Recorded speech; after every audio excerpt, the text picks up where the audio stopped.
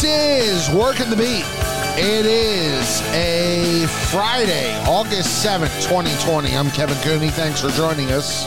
Give me what you can tonight. Mike Kern will join us in a bit. Our guest will join us up front here in a moment. That'll be Al Morganti, the longtime writer for the Philadelphia Inquirer. Also the co-host with Angelo Cataldi and Maria Hughes on 94 WIP in the mornings for the last, 30 years or so. Al will join us to discuss everything involving the Flyers and their run on the Stanley Cup, which obviously the Flyers going for the 1 seed on Saturday against the Lightning in the East. Appear to be in really good shape. Had two good outings up in the bubble against the Bruins and the Capitals in the round-robin format.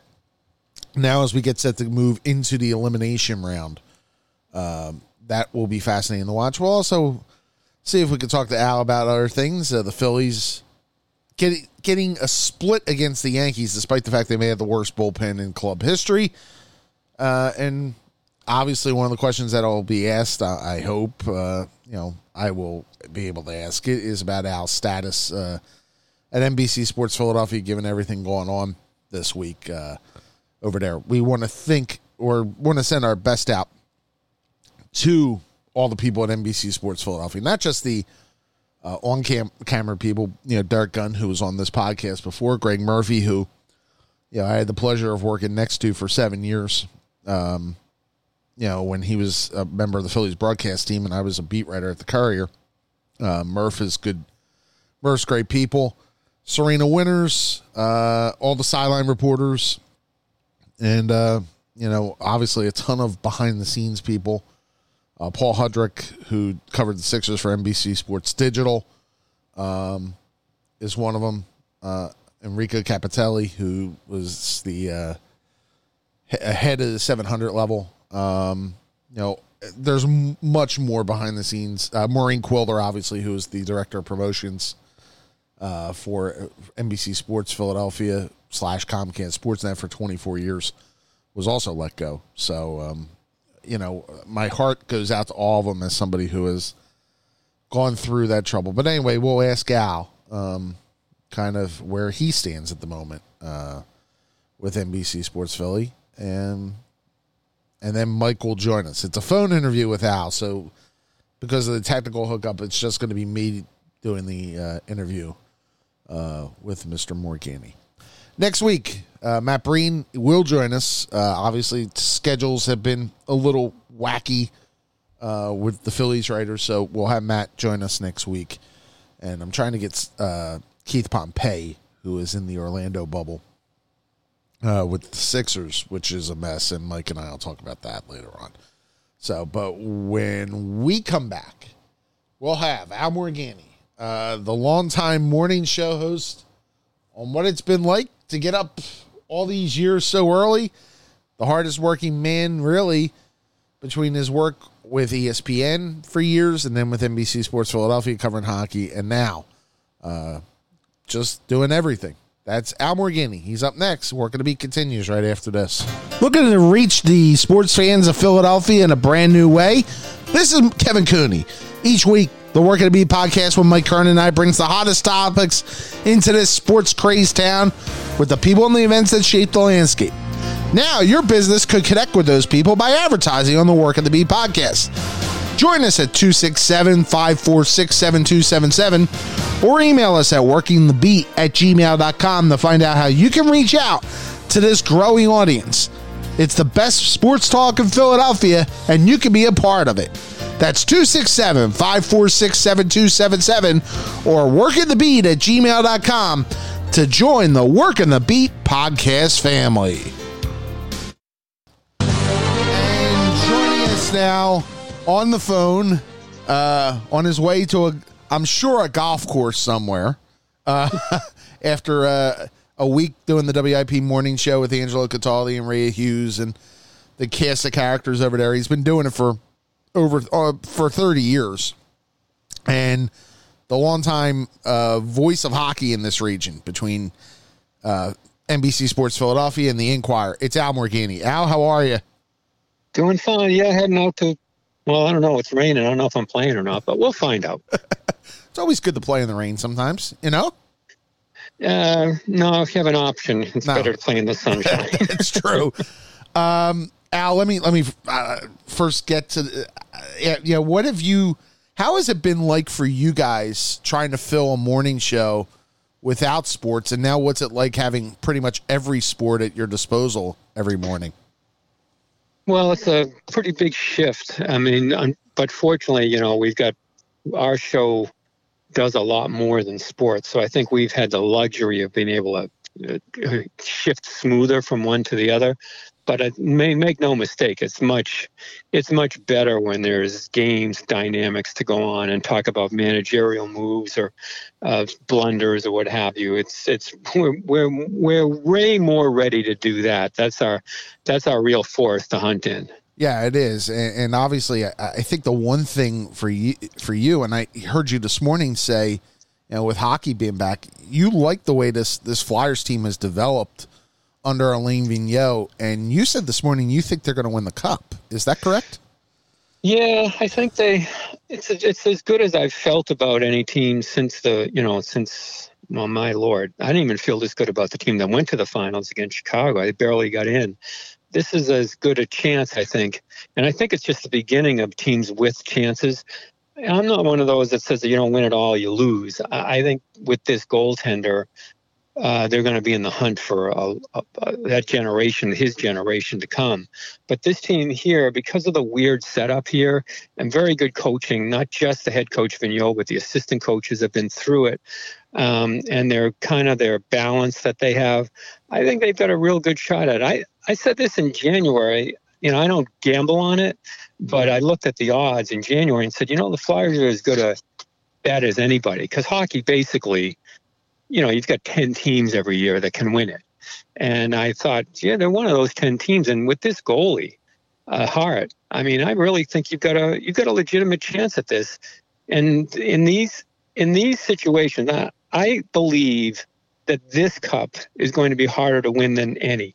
Mm-hmm. With everybody being level in terms of neutral ice, and save Toronto, which is probably not going to help them at all if they're even in it. Right. So I think this is going to be a real tough cup to win. But I am a true believer in the goaltender, and I think he's the reason that I really think that this team has a really, really good chance to win a cup. Al, when you covered the team for the Inquirer, I mean, they had a fortune of goalies. I mean, in a sense of, you had Bernie, and then even Pete Peters was pretty good when he first came up, and then they went to they went over to Pelly, obviously, and then they ended up with Ron. And there's been this gap since Hextall, I would even say the end of the first Hextall term, to now without a goaltender. Why is Carter Hart different? Why is he the best chance to maybe break this strange hex they've had with goaltenders? Well, I think what with him is, I think even though he hasn't been in the Stanley Cup playoffs, he's been pressure tested so much. We tend to dismiss in the States what it means to be the junior goaltender in Canada, and in those games. And he's been through it before. He's been Canada's guy previously, and even though he may not win it all, he's always kind of stood up to those pressures. And I just see him. He's kind of a new age athlete. He takes into account all the mental stuff. He's more than willing to take any advice analytically, this, that, the other thing. And he's just, at the bottom of it all, he's a pretty cool character. So I don't think that the pressure is going to get to him at all. I'm not saying he won't have a bad game here and there, which we've seen anyway, but I don't think that thing carries over. He would have a short memory when he has to, and a long memory when it serves him better. When you look at the first two games up in the bubble, in the round robin, it looks, they haven't gotten a lot out of their first line, but they've gotten a lot out of lines 2, 3, and 4. Is that just show the depth they have? Yeah, it shows depth, but they have got a lot out of in terms of shutting down the other team. I think as much as anything, as much as I think they look good, I'm much more impressed with they make other teams look disinterested, which because this is basically a practice round. Let's face it. I mean, you don't want to read too much into this. I mean, guys are getting sat out. I mean, Stamkos might finally play for Tampa. I mean, a lot of coaches are just trying to get guys in the lineup. But what I've seen more than anything is the Flyers' defensive play and the way they're playing has taken teams that maybe were going to be willing to hit another gear, just saying, well, what the heck, it's only a practice round. We're not going to have to bust it here, which to me tells you that they're difficult to play against. Right. They're very difficult to play against. So that combination of them being difficult to play against and then their own guys when they get cranked up, I think will have a huge effect. And additionally, I think the biggest element here has been Hayes, who a lot of people, including me, wondered, boy, that's a lot of money for him when he got brought on board. But then after what happened to Nolan Patrick, he become indispensable. And I think what you've seen is already he's kind of earned a spot in the team leadership.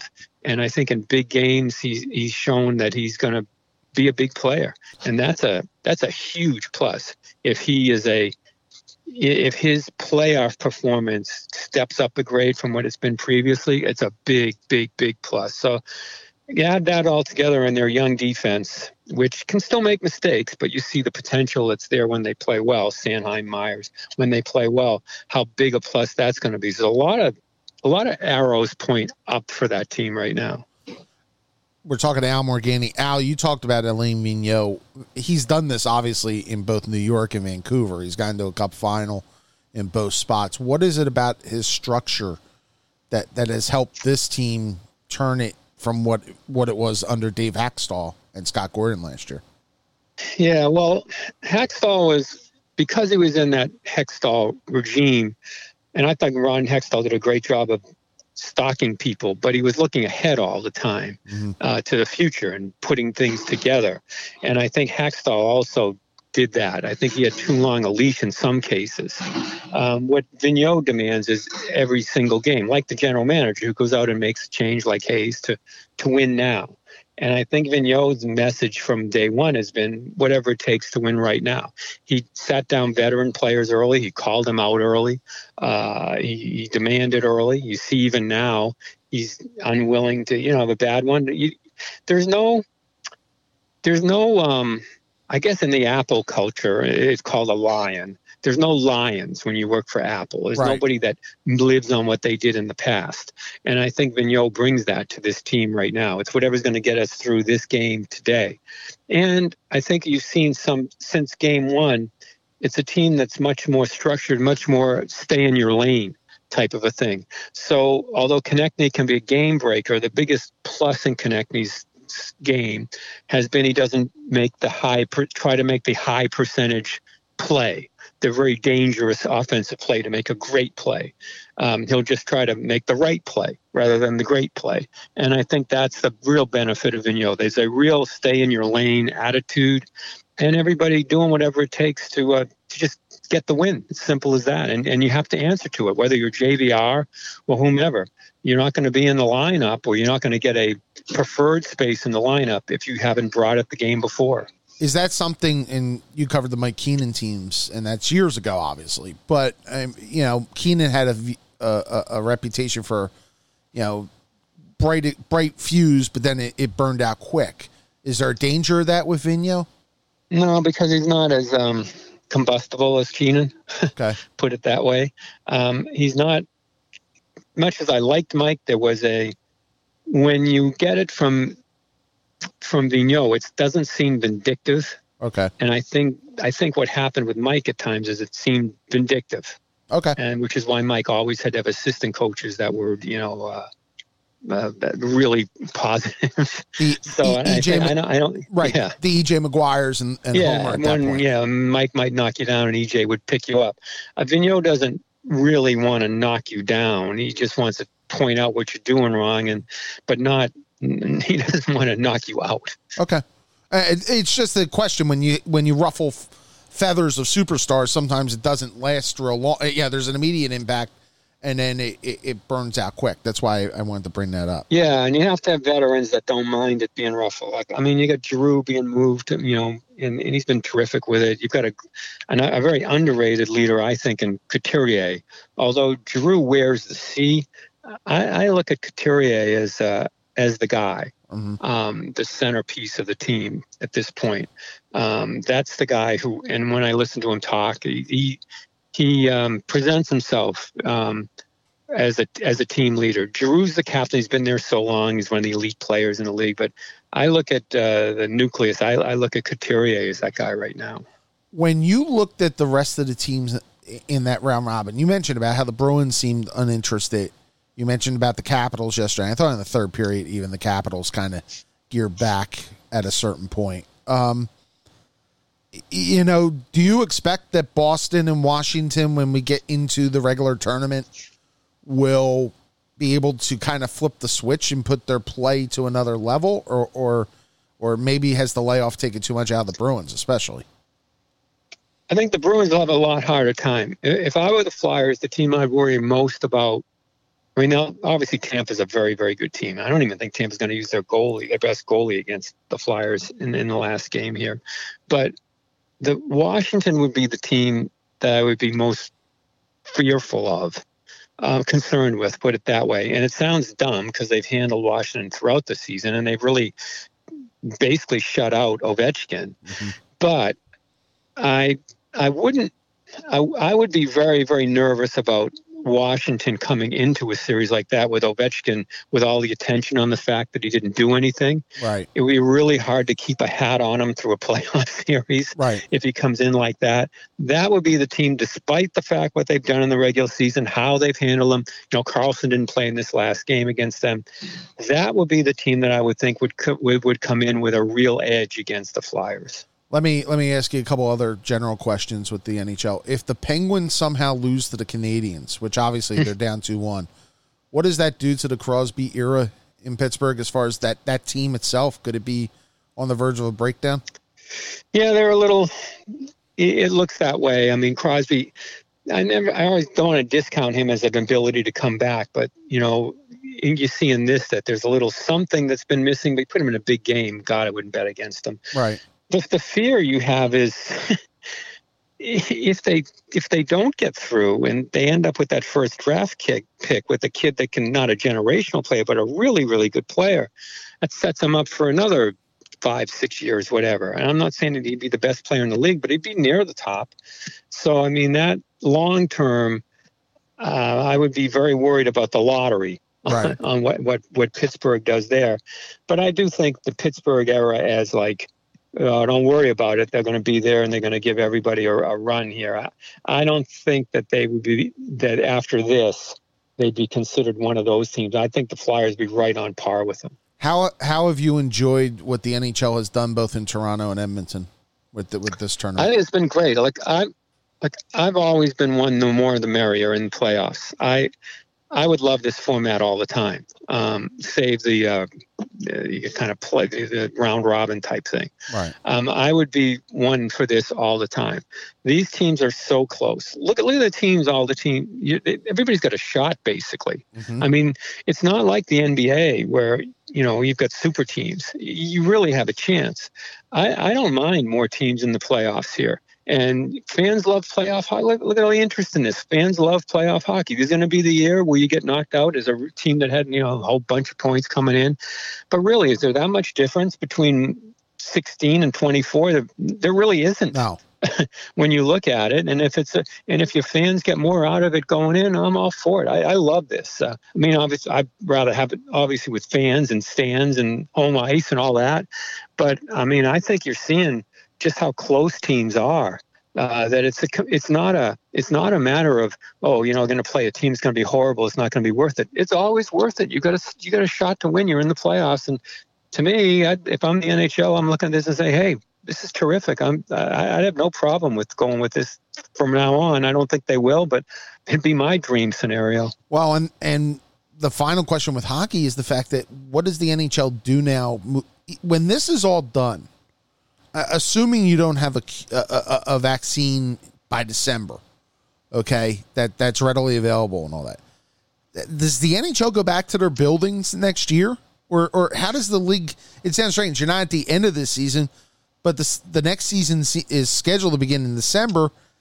They may have a problem getting started, wouldn't they, at this point? Yeah, well, they'll have to see what happens, and then right now they're at the forefront. Now you're going to be in the last car of this. You'll see what happens with baseball and the NFL to see what happens.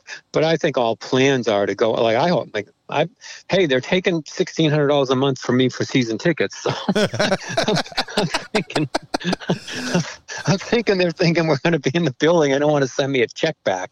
So I think that the economics of it are they'll do anything to put people in the building. Well, you were big on believing that everybody would be back in the building with the NFL. Yeah, I know. And now I got Penn State with nothing, and I'm shocked that it's gone on like this. But nobody knows, and everybody's afraid to basically say, I don't know. And we're in the age of I don't know, and nobody ever wants to say I don't know. But IDK is actually the answer to almost everything, from your doctor to your season ticket agent to your school teacher. The answer to everything is I don't know, and it's maddening when you're asking that question and getting that answer. You could probably say that for politicians too, but none of them ever say I don't know. Yeah. You're a big baseball fan. How bad is this Phillies bullpen compared to what they've, compared to years past? I mean, this is awful at this point. Yeah, it's really terrible. And they could have addressed it. I kind of blame management for not addressing this bullpen. No one coming in. It's always, as a sports fan, you never want to be in that spot where you want to be right, but you don't want to be right to the detriment of the team. Mm-hmm. You'd rather be wrong when you say, boy, I didn't believe in it, but look at how he's playing. But when the worst spot to be in is, coming in, this is, why didn't they fix this? Why didn't they fix this? Why didn't they fix this? And then you get there and you're still asking yourself, what the hell? I don't get paid any money to run the team, and I knew they had to fix this. Yeah, it's something that should have been, that in my opinion should have been addressed earlier. And now I guess the manager has to feel his way through how many, whatever number of names you have out there to get through. And I think it's ridiculous that it wasn't addressed before, whether through trade or signing veteran players. That at least you had guys that had been through it, that you kind of knew what you were getting. You're a Philly fan. You look and go, ooh, who's that? And then making it worse, you don't know who it is, and then you look at the number after it. Run average of 17, 18, 19, 26, whatever it is. Like, what the heck is going on here? And I feel for fans realizing, well, what did you're saying to yourself, well, what did you expect? But worse than that, I think that I think they have a Hoskins Kingery issue real early. Yeah, they do. I mean, these are a couple of guys that long and short term, you need them to get out of this. I mean, you really need them. And Hoskins looks lost, and Kingery doesn't look like he's progressed. It's so early. Who knows what will happen? But that, to me, is my real major concern, that long term, that those guys aren't what you expected. And especially with Kingery, you expected there would be some improvement. So we'll see what happens. I'm more willing to give Kingery a pass a little bit because of everything he dealt with COVID and the summer camp. Yeah. Hoskins is a problem. Hoskins looks almost scared to hit anything that's not belt high. Hoskins looks like, to me, and I mean, I don't care whether you want to use analytics or not, but I think Hoskins has bought too much into the decisions that walks are as good as hits, like that analytic. He appears to me to be going in almost in a defensive posture, rather than an aggressive hitter. And I know walks are good, and so the numbers tell you that walks are good. I don't know that you're rewarded in terms of money. In terms of if I'm his agent, I'm like, I don't care what you tell me. You're not going to make as much money with walks as home runs. But I think he's bought too much into it, and I think he has to be a more aggressive, willing to fail hitter, and it'll lead to more success. Yeah, and if you think about it, like guys who strike out anymore 170, 180 times, as long as you have 35, 40 homers, you get paid. Yeah. And that's not what's going to happen with Hoskins at this point. No, and it doesn't. It's not a good look when and I'm not talking about his facial look, but it's just not a good look when he's at bat right now. If I'm the opposing pitcher, it doesn't scare me. And beyond statistics, it doesn't scare me when he's up there. Al, obviously, I mean, you've been around a long time, and I should say, I asked Al if I could ask this. Your name was floated out there earlier with the NBC Sports Philadelphia layoffs and all that. You got a call, you said, from Michelle Murray at NBC when all the rumors were out there. Can you talk about that? Well, because I just kind of assumed during the pandemic things were going to change, so whatever. So then the story came out. I'm like, maybe I'm gone. I don't I don't know. And I was told, no, it's just what's going on here during the pandemic. So we'll see what happens. God knows in this industry, you have nothing from. Look who I'm talking to. You have nothing. You have nothing from day to day. Things change, and it's not under the people that are controlling you are being controlled by somebody else too. So you literally don't know what's going to happen from season to season, month to month. It's a scary industry to be in right now. Luckily for me, I'm at the long end of it, so to speak. And so I actually enjoyed the heyday. And I feel for people in their 20s and 30s coming up who maybe have moved across the country to take a job, because just because you're in a market like Philadelphia, Boston, New York anymore, it doesn't mean anything in terms of job security or getting another job. There's so many more elements taking place here. And, the people that count the dollar signs are looking at things far different. And the whole model has changed on what you expect to get out of people. And I'm fearful that there are people that don't want to make this their career anymore because it's just too. Look, in the 80s, you could say I'm going into media and I'm going to be able to support a family and I'm going to be able to have, move up in the area. I'm going to get better jobs and there's going to be better opportunities.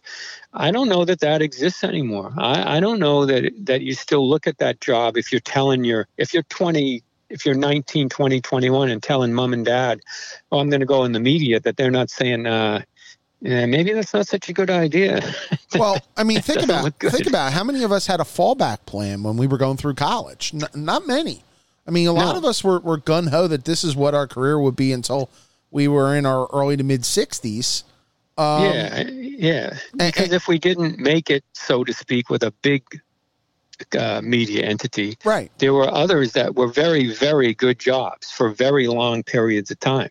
And like some of my friends that are the best writers that I knew never went to the Boston Globe or the New York Times. They ended up in what would be called suburban papers in New England, and just terrific lifestyles, terrific careers, covering. It doesn't. When you say, "Oh, I covered the Flyers" or "I covered the Yankees," well, there are people I know that covered high school hockey in Massachusetts that are legendary names and big readerships and important contacts to NHL writers, because that's how people got their information. And unfortunately, that's gone away. And that's huge to me, that you don't have that industry anymore for people say, I want to make a career of it. And it's not just sports, it's news, it's everything. It's everything, and it's everything in the world, and the entire media landscape has changed. Music, it's everything. It's all been the spectrum has changed, and it's changed completely in that you can have. But on the other hand, things get created because of it. You have huge podcasts. You can if you're creative now. I believe creative people now are being called to the fore. Say, okay, gambling's big.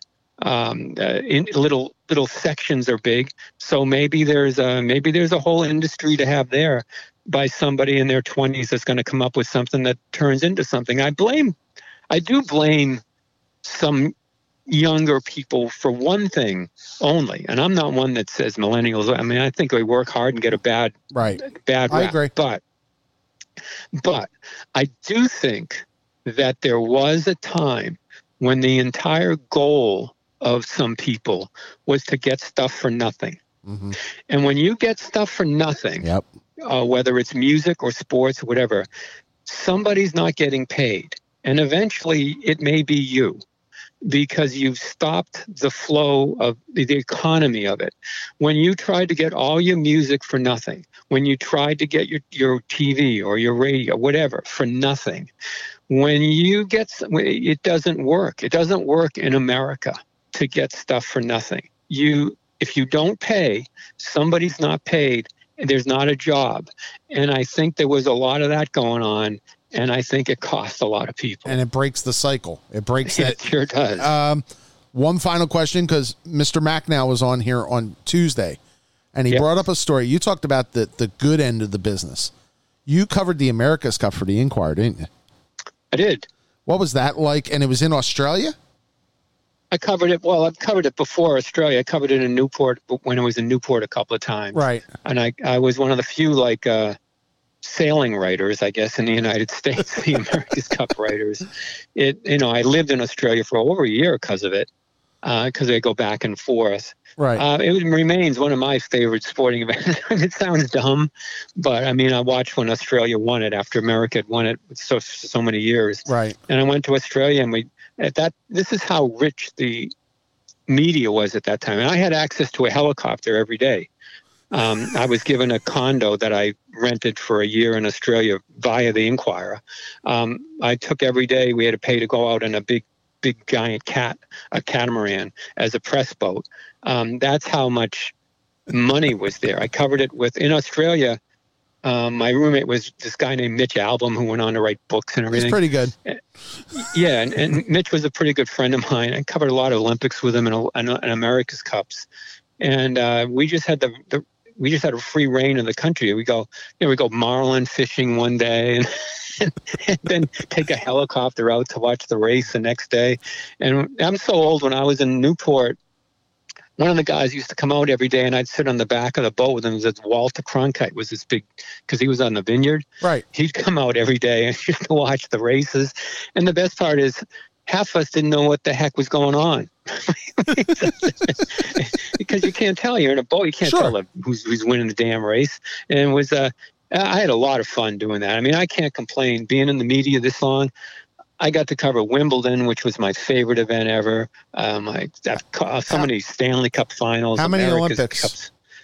6 or 7 Olympics. I was in a country, because of the Inquirer, I was in a country the last days of the country. It was called Yugoslavia. And then we left. Sarajevo, right? It was I knew there was something up, because in addition, you couldn't get any good food. You couldn't, it was like guys and there were armed guards everywhere. I'm like, something's going on in this place. Right. Sure enough, we left. So it was a great time to be in the media. I got involved with ESPN. I was with ESPN over a decade at the very beginning of hockey. Right. And it was I was one of the first, print people to do TV. Yeah. And I was at the beginning of that. Now I don't know that I ever get a job like that. But at the time, they were like one of my mentors in Boston was a guy named Will McDonough, who was one of the first print guys to go to TV. And I grew up with Peter Gammons, Bob Ryan. They were kind of the elder statesmen.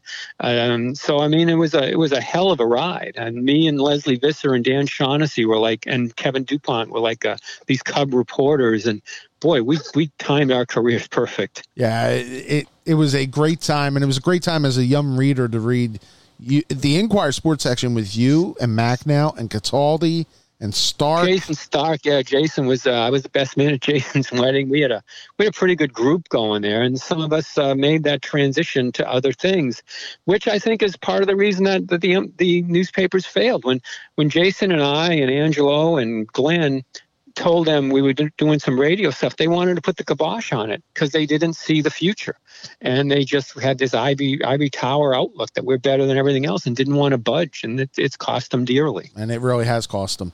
Al Morganti from the 94 WIP Morning Show and NBC Sports Philadelphia. Al, I appreciate it. Thank you very much for joining me, and enjoy the rest of the Stanley Cup playoffs. All right, no worries. Thanks. Thanks, Al. Back after this on Working the Beat. Kevin Cooney, each week The Work of the Beat podcast with Mike Kern and I brings the hottest topics into this sports craze town with the people and the events that shape the landscape. Now, your business could connect with those people by advertising on the Work of the Beat podcast. Join us at 267-546-7277 or email us at workingthebeat@gmail.com to find out how you can reach out to this growing audience. It's the best sports talk in Philadelphia, and you can be a part of it. That's 267-546-7277 or workingthebeat@gmail.com to join the Working the Beat podcast family. Our thanks to Al Morgani for joining us here on Working the Beat. Al, obviously one of the brighter minds when it comes to hockey, but he can talk anything. He talked baseball a little bit, and we talked about the business, and we welcomed Mr. Kern into this conversation. Mike, you would have enjoyed it. It would have... You know what I always liked about Al was, and Al's an acquired taste, I think. You know, he can turn some people the wrong way just because, but he comes from like left field sometimes. Yeah. You know, I remember when he would be on Daily News Live and he would have like a viewpoint on something that you kind of never thought of. You know, and I know he does that a lot on Angelo's show. And sometimes it's good and sometimes it's not as good, but he always kind of gave you something to think about. Yeah. You know, and I enjoyed that. You know, It's so good. It's good to think sometimes. Yeah, it's good to think outside of your box. Yeah, I agree. You know, we all have boxes. We all have, you know, and Dick Girardi was like that a lot of times.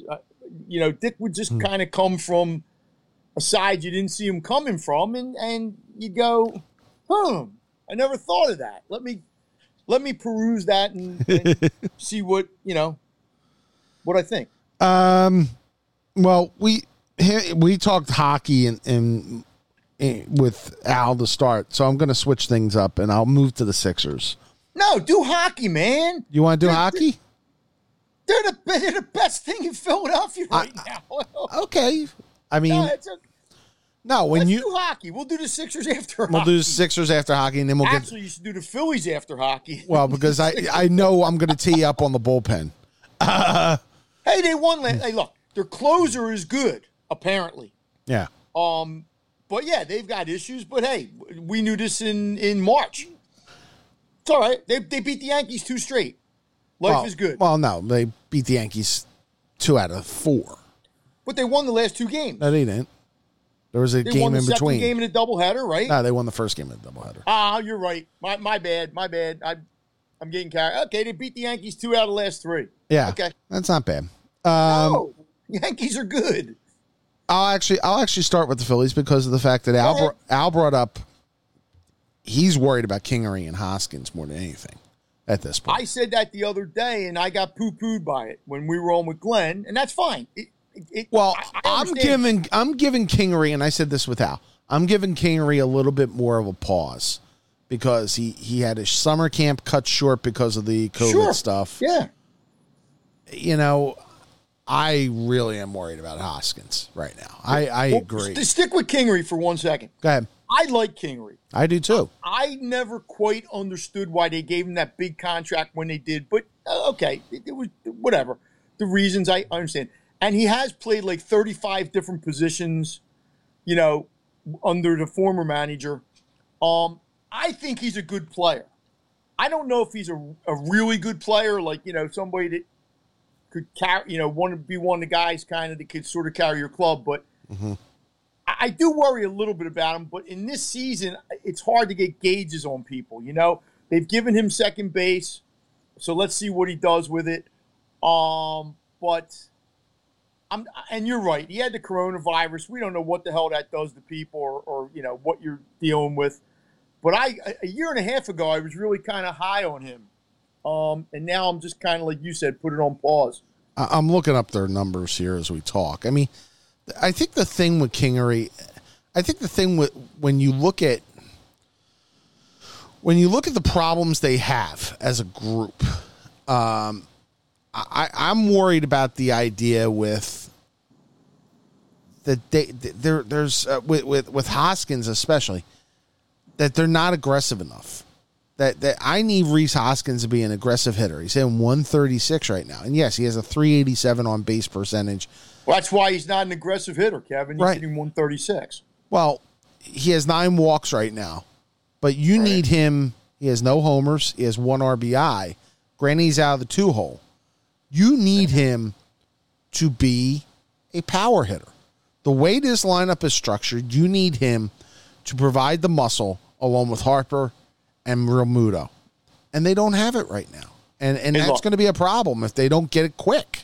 He is so lost right now that you don't need him to be a power hitter. You just need him to be a hitter. Like, you got to take baby steps. He is so screwed up in whatever it is he's trying to do. Look, the Yankees bat Judge second. And I think in my mind, that's stupid. Mm-hmm. But I understand the premise that he's our best hitter. We get him up as many times as possible and with a man that's on. That's not how I'm an old school guy. No, I agree. He's batting 3rd or 4th in my lineup. But Hoskins is just like, I don't know why anybody would walk him. Why wouldn't you throw him a pitcher? You know, and I don't know how he comes out of it, Kevin. I mean, we heard, they got a new batting coach, the new manager, and he looks just as lost. And, it's like the new wave of baseball as you get into these analytics and the launch angle and the this and the that. And, I wouldn't have messed around with Rhys Hoskins coming off, his start a few years ago. But maybe he's going to turn into, Brown. And to be honest, all this stuff that John Malley did to make him more of a cerebral hitter, there are some guys who, you hate saying it, hit dumb better. I mean, who don't, that you can overthink it. You can really overthink it, and I think that's what's happening with Hoskins.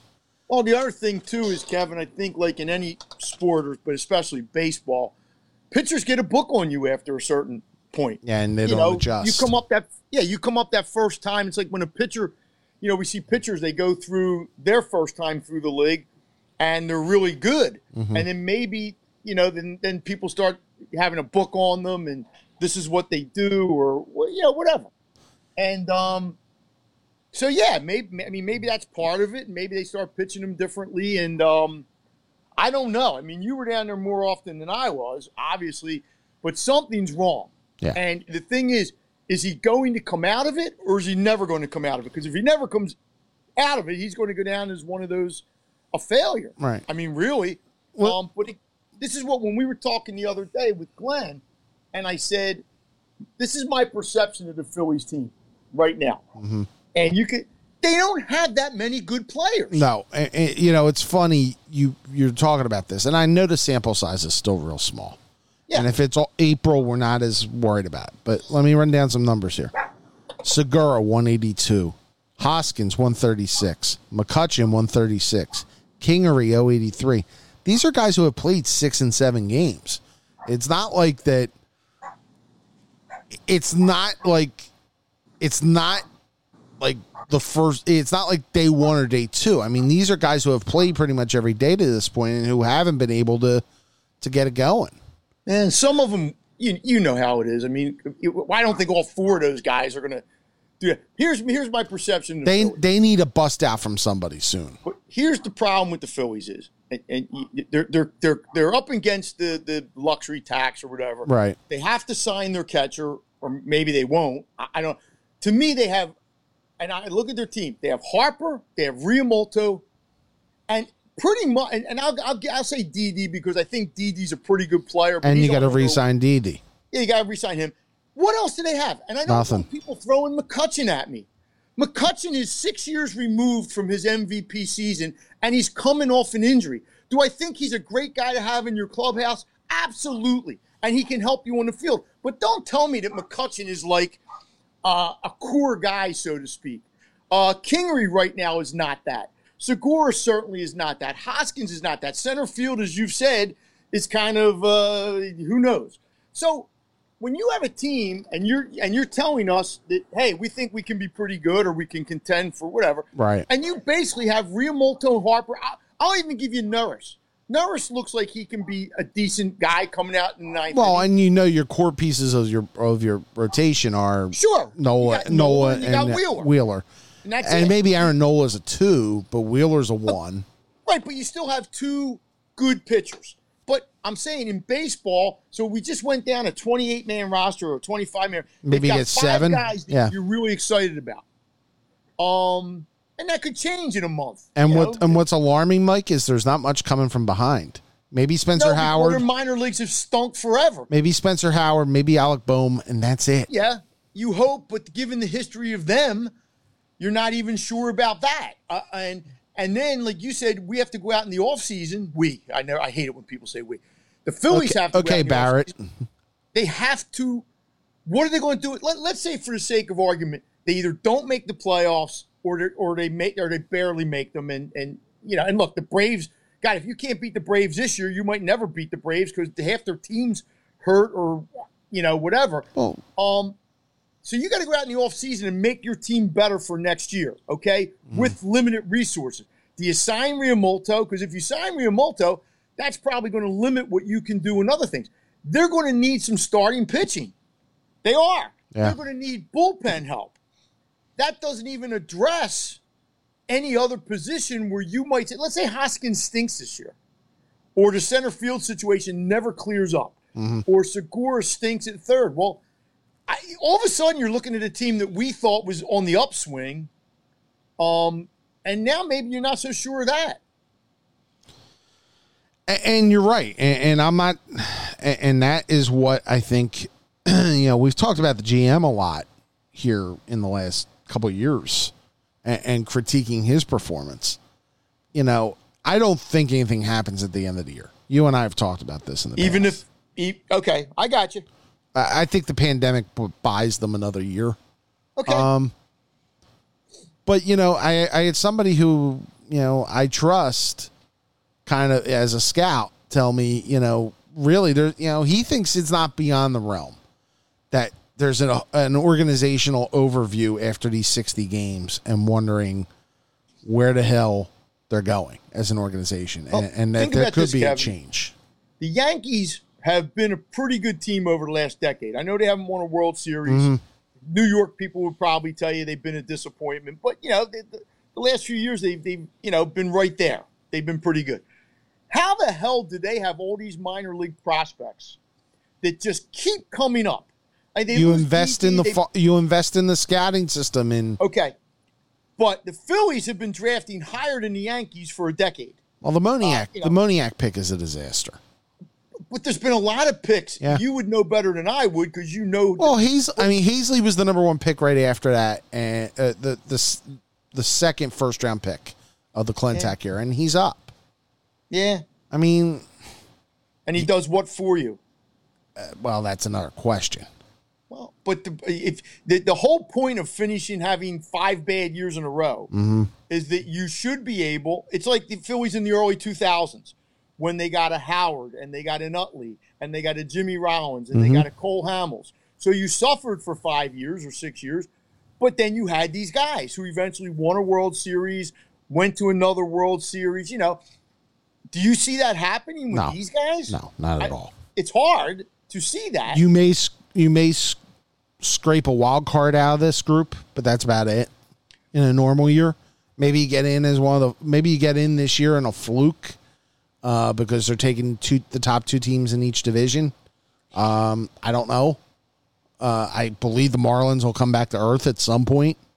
They're 6-1 and leading the division right now. But yeah, I in all good consciousness, I can't see anything coming out. Most of the good pieces on this team, not all of them. I mean, Nola obviously was a homegrown guy. Most of the good pieces on this team have either been traded for or they got through free agency. And now you're looking at a situation where your shortstop and your catcher, the catcher might be the best player on the team or certainly the second best player. Didi, I got to believe, is one of your better players. And you may not have them next year. No, you may not. That's the other scary thought is that, can you imagine if in the offseason they don't sign the catcher? Or Gregorius. Yeah, but the catcher more. Oh, the catcher's an absolute must sign. You're right. Right, but if they don't, and then the flip side of that is if they do, then they're going to tell you they're going to turn around and say they have no money for a lot of other things. Yeah. Let me switch to the Sixers at this point. But before you do that, what do you think of Wheeler so far? Well, it's 2 starts. He's looked really good in both. Yeah, and Noah looked really good the other night. He did, and people who are criticizing Girardi for taking him out at that point, 88 pitches is not a lot. I get it. It was a 1-1 game, right? Yeah. And the thing there is, even if you leave him out for that 7th, He hasn't pitched in 10 days. yeah, you're right. No, After a short camp. I mean, you've seen all these injuries with pitchers. right. You can't necessarily do what you would normally do. I mean, he looked really sharp, I thought. And I thought Wheeler after that, didn't have a great start, and he's looked pretty good. I mean, so you keep your fingers crossed that the Wheeler thing works out. Right. And then at least you have 2 pretty good arms at the top of your rotation, which, hey, look, and all you need is somebody. And to you're step going to up see at the Spencer third. Howard on Sunday, so it sounds like. Yeah. So- And Eflin did look bad last night, No, he didn't. but again, we know that can change whatever. And what could help their bullpen is if they do move Velasquez and Pivetta back full time to the bullpen. I've been hearing that for 2 years. But they haven't done it with Velasquez. I know, but I keep hearing that that's what they're going to do. No, that's what they should do. He doesn't want to do that, right?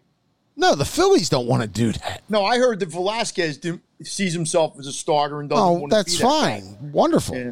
Here's your paycheck. You're doing what we tell you. Right, but he's got to buy into that. He's got to say, okay. Okay, here's your buy-in. You either buy in or you're in Lehigh Valley. Or you I either don't buy in or you're looking for a new job. No, you're right, Kevin. But what I'm saying is, Well, but that's the way they have to think. yeah, I'm not saying that the player has to think that. I'm saying the team has to think that. Right. The team has to understand they have that hammer. They have never exercised the hammer on him. Really. yeah. And see, I don't even think it's a hammer per se. I think he would be better in the bullpen. That's just me.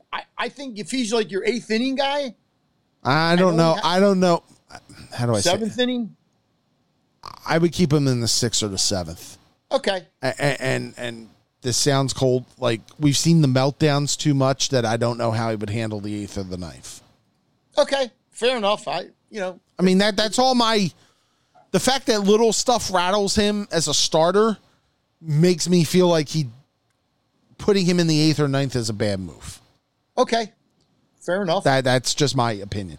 Will we see Ben Simmons the rest of this bubble? I don't know what exactly. Dislocated kneecap. My personal opinion is no. Because why? I agree with you. I would say that What are they saying? they are sending him. They are getting opinions for him. I mean, doesn't a dislocated kneecap sound fairly Sounds significant. Yeah. like a month? Yeah. I don't know. Which means you would have to get through the first round, and without Simmons, I don't think they get through the first round. Well, they look. They probably could. You win a series without him? Look, anything can probably happen. And B could go nuts. They may figure out a way to win, but they're not going to make that long run. And here's the thing, though: even if he comes back, what's he going to be at that point? My take on all this is, even though in a shortened kind of season thing like this, that anything's possible, I would not risk my future with a 24 or 25-year-old guy for this. Well, and I think the issue then becomes, we've talked about like whether Simmons and Embiid can play next to each other long term and be the core of a championship nucleus. It was funny. Jeff Van Gundy was on 97.5 yesterday and said he thinks the talent of the Sixers is overrated. He thinks that you look at it, he thinks they're not as talented as everybody believes they are. But there's also appears to be a chemistry issue in what's going on here. And whether that's the head coach's problem or whatever, the pieces haven't fit together right. And I think what you find out now through the rest of this playoff is what can Joel Embiid do kind of by himself, and you can see where you go from there. We've talked about this future where maybe Embiid or Simmons ends up somewhere else. This may be the first indicator of what you could expect if you do move one. I don't think the Sixers are going to trade either one of them. I think it would have to be, you keep bringing this up and other people. I don't see it. When you have two of the best. I don't think you're doing it this offseason because you're going to have a new head coach. Yes. You're not going to do anything this offseason, but. Well, the head coach. Well, the head coach, yeah, sure. And even if you bring a new guy in, one season may not be enough. I don't know. I just don't see them. Look, you know what Embiid's going to give you. He's already showed you in a couple. He had 40 and 20 to one night. He had 35 and something another night. I mean, he's going to get his. There's little doubt of that. So how are the Sixers under, if they're not talented, Embiid has been an all-star for a couple times. Simmons has been an all-star. Ben's been an all-star. Tobias has been an all-star. Horford was a fairly important part of Boston. But I could see where they say that maybe Al Horford at this point in his career is not enough. That's fine. That's all well and but good. you are counting on Shake Milton and Josh Richardson. And yeah. But when they got Josh Richardson, all I kept hearing was we hear things like, and I don't follow the NBA well enough to know everybody on every team and what they are and how they, but, it was like, oh, Josh Richardson is going to come here and be this. Okay. I don't know. I still think, to me, Ben's the point guard. Whether you like it, don't like it, whatever, he's your starting point guard. It was a better team. We said this in the offseason.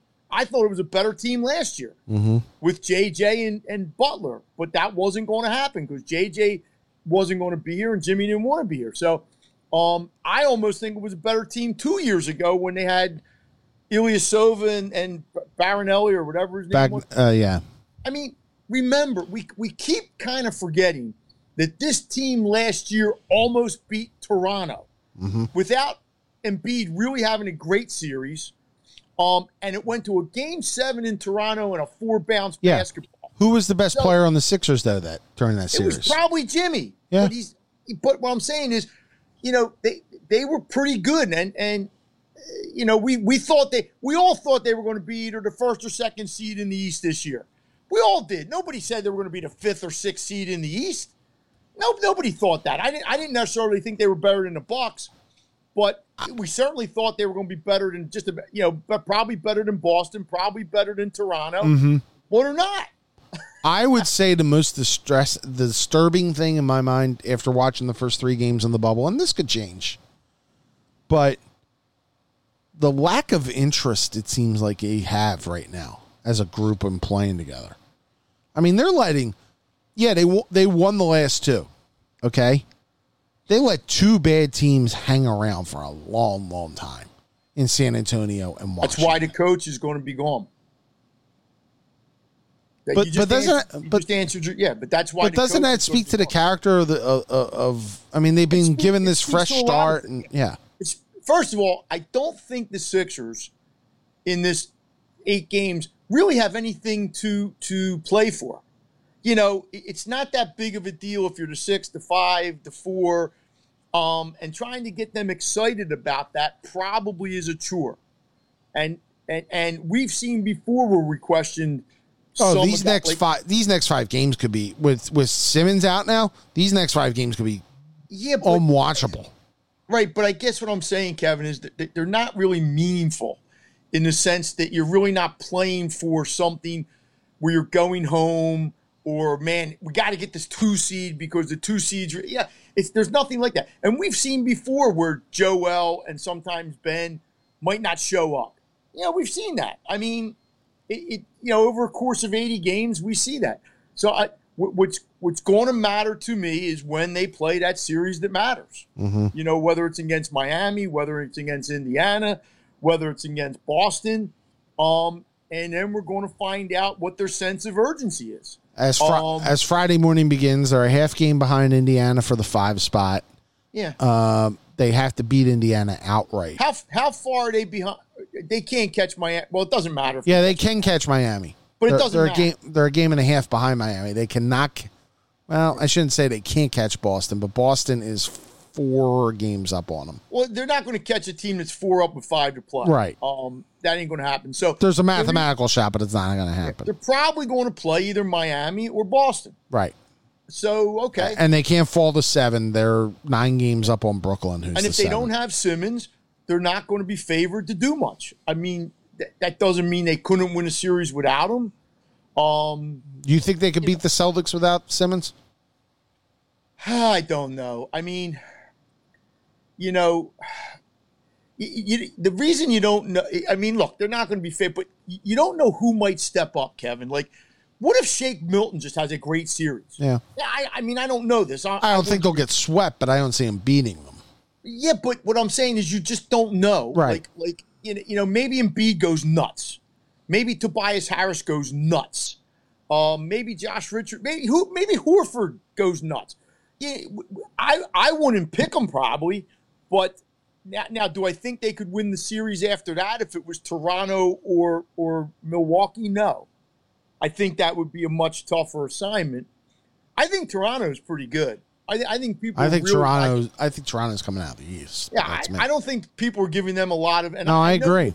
The Bucks coach and Billy Donovan were co-coach of the year, and they've done. But boy, I'll tell you something. That Toronto coach did a. Nick Nurse is awesome. You lose like the third best player on the planet, or second best player on the planet, or wherever he fits in, and you're still this good, man. They've won seven. They've won 7 in a row. So 4 since the seeding games began, and they won the final 3. Think about some of the coaches in the East, Kevin. Now I don't know the guy from the Bucks very well, and he does have Giannis. I get it, but he also He also did really well in Atlanta. And he does a good job. Nick Nurse obviously does a great job. Spoelstra does a fantastic, and the guy on Boston, Brad Stevens. I know he. I mean, those 4 guys. And the guy in Indiana is not bad either. Nate McMillan. Yeah. And I mean, there's some pretty good coaches. And I'm not saying Brett doesn't match up with them. No, but I'll say it. Brett doesn't match up with them. There you go. Brett doesn't match up with them. I mean, Brett's not. Yeah. The Eastern Conference has become a coaches' conference. And they don't match up. They don't. And you know what this Simmons thing does, though? And I was thinking about this after it happened. It gives them an excuse. Oh, sure. Because, now, if they want to keep Brett, yeah, I could see that as an excuse. I mean, for anything, though, even if they don't want to keep Brett, but I'm just saying it gives them an excuse to say, hey, who knows what we would have done in the playoffs, I'm like, well, okay, I can't argue. Because even if Ben comes back, Ben came back and he was injured. Yeah. No. I mean, think about this. This is going to sound really stupid. The pandemic, they caught the biggest break of the pandemic. Because they're off for 4.5 months, and they get Simmons back. If the playoffs had been the playoffs, Ben wasn't playing. Yeah. And they probably would have got bounced in the first or second round because that's who they were. They were the 6th seed. And now Ben's maybe not playing, and they make it personal. So they get the break, and then they don't get the break. And then, it seems to me, all things considered, it's going to be hard to bring Brett back. That's just me. Unless... God forbid they figure out a way and win a couple series, then maybe the ownership pauses. I don't know. Who knows? All right, let's get back to the Flyers here for a second. I mean, obviously it's a strange to say a round robin game that puts you either in the 1 or the 2 seed is going to be fascinating. But the idea that the Flyers and Lightning will play tomorrow night with the number 1 seed on the line. Maybe a game, setting up maybe a series against Montreal in the first round if Montreal can finish off Boston or Pittsburgh. But right now, I almost get the sense watching them, it doesn't matter who the opponent is. That their style is their style, and their style is going to be difficult for anybody to play against them with. Yeah, you're right. Look. I don't know my hockey. I mean, I know hockey, but I don't know it as well as some people. They were the best team in the league at the time the thing hit. They've come back. Nobody knew what was going to happen.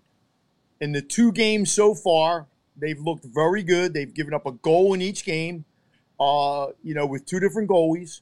They look like they're getting – I mean, the thing that amazes me, Kevin, I wasn't aware of this till last night. I saw a stat. They lead the league in least amount of shots on goal per game. Yeah. And I didn't realize that. If the other team is getting fewer chances than you, well, that's a pretty good advantage, I would think. And their defense doesn't really get a lot of credit. I know the other day. It does get a lot of credit now, but it was overlooked at the beginning of the year. And Al gave them, obviously. I think we as fans, though, you tend to focus on the offensive end. You know, you say, okay, they're getting this from this guy, and, you know, Couturier's giving them this, Giroux's giving. But their defense, and Glenn pointed that out the other day on our podcast, is really playing well. And I'm telling you, look, it scares me to say this. I still think Tampa's the better team, regardless of what happens in Saturday's game, whether they turn out to be the 1 or the 2. And the playoffs, you can lose to anybody. You know, Carolina gets hot all of a sudden, and you're playing. Carolina's pretty good. Right. So you can lose to anybody. I mean, that's just the NHL. But right now, you would have to say, and I would have said this at the end before the pandemic came, you know, I don't know much about the West. I don't keep up as much with the West teams. They're definitely, obviously, one of the best 4 teams in the East, or 5 teams. And they have the Caps number, so you would think if they played the Caps, they've got a pretty good chance of beating the Caps. Mm-hmm. Boston, I don't know. You know, Boston's pretty good. Boston may have been hurt by the layoff. The layoff appears to have taken some of the starts out of them.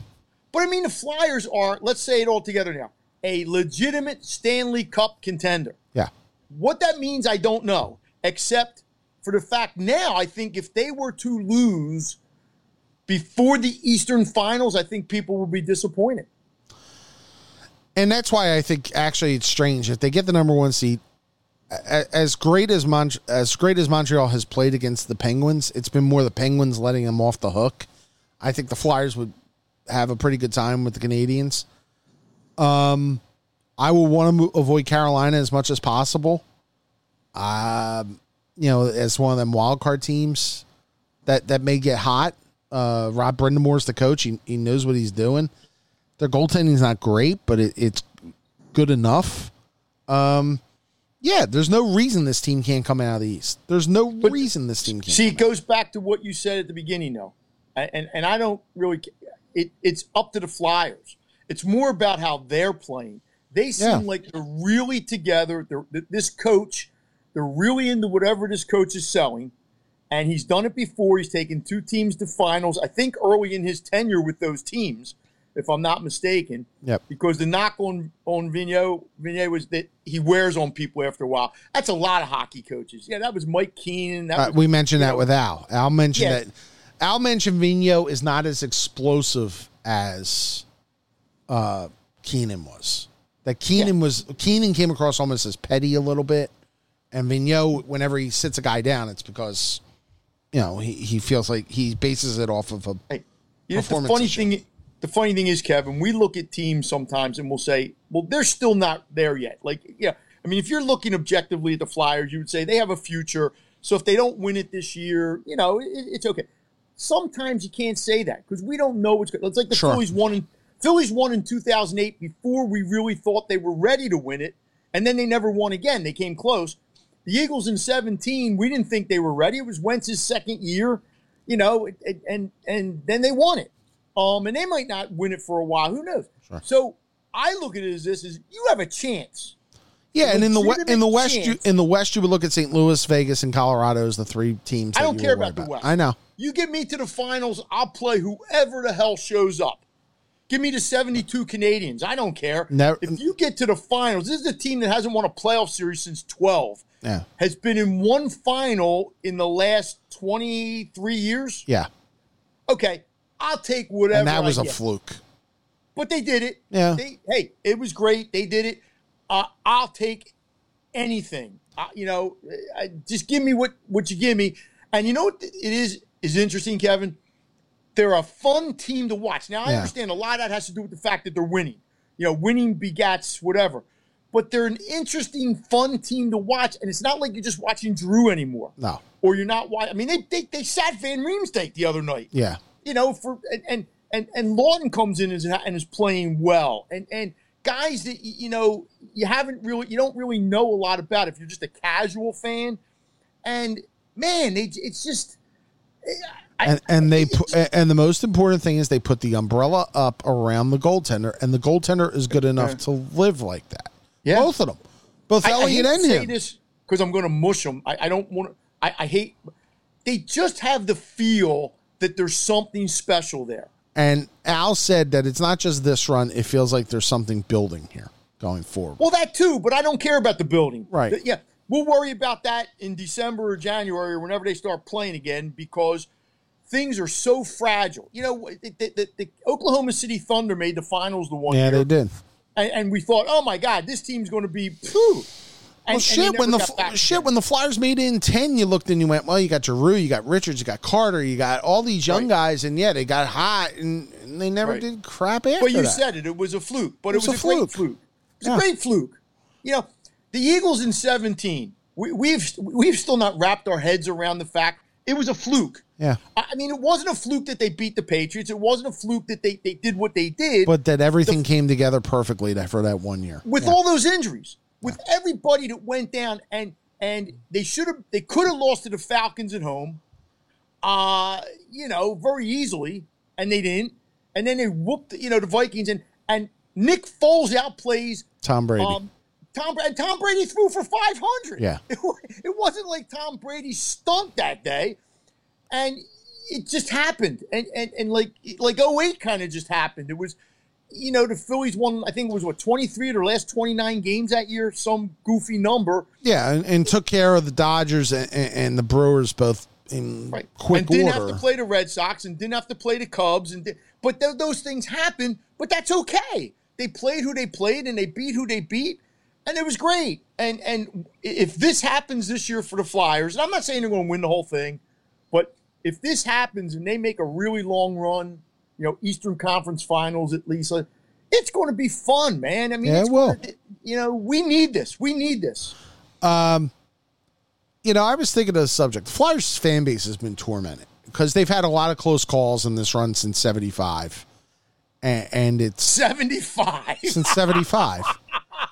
Since the run in 75. Baby. Think about it. 76. I know. 80, 85, 87, 97, and then 10.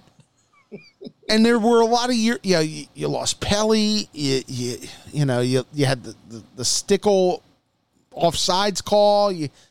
Flyer fans have been tormented. They've had a lot of great play, but it's been tormented. And I was thinking about this because I watched the Maple Leafs last night. Okay, Maple Leafs had a 3-0 lead over Columbus in the third period. Ended up losing 4-3 in overtime, and they're on the brink of getting eliminated. And they haven't won a cup since '67. That is correct. And they haven't been to a final since then.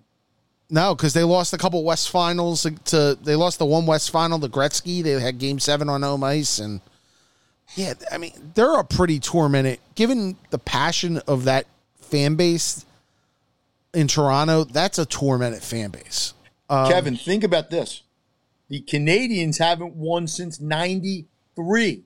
They have won 2 since 79 when they had that dynasty. 86 and 93. 2. Yeah. For them, that's like 27 years without a How about the whole country if Canada hasn't won one since 93? Well, that is correct. But how many finals? I'm not even sure Montreal's been in a final since 93. No, they haven't. That would be like the Yankees going 20. With a great goaltender. They've had Carey Price there for a long time. Yeah. And everybody talks about the goaltender part. They had a great goaltender for Price in a lot of those years. And, it didn't happen. We're not the only tormented city in the world. Well, Cleveland. Absolutely. Cleveland. Buffalo. Buffalo. Buffalo doesn't have, and Cleveland don't have 4 sports teams. So it is a little different. But yeah, those two cities are. I mean, Cleveland won obviously in 16 with the Indians, but no, with LeBron.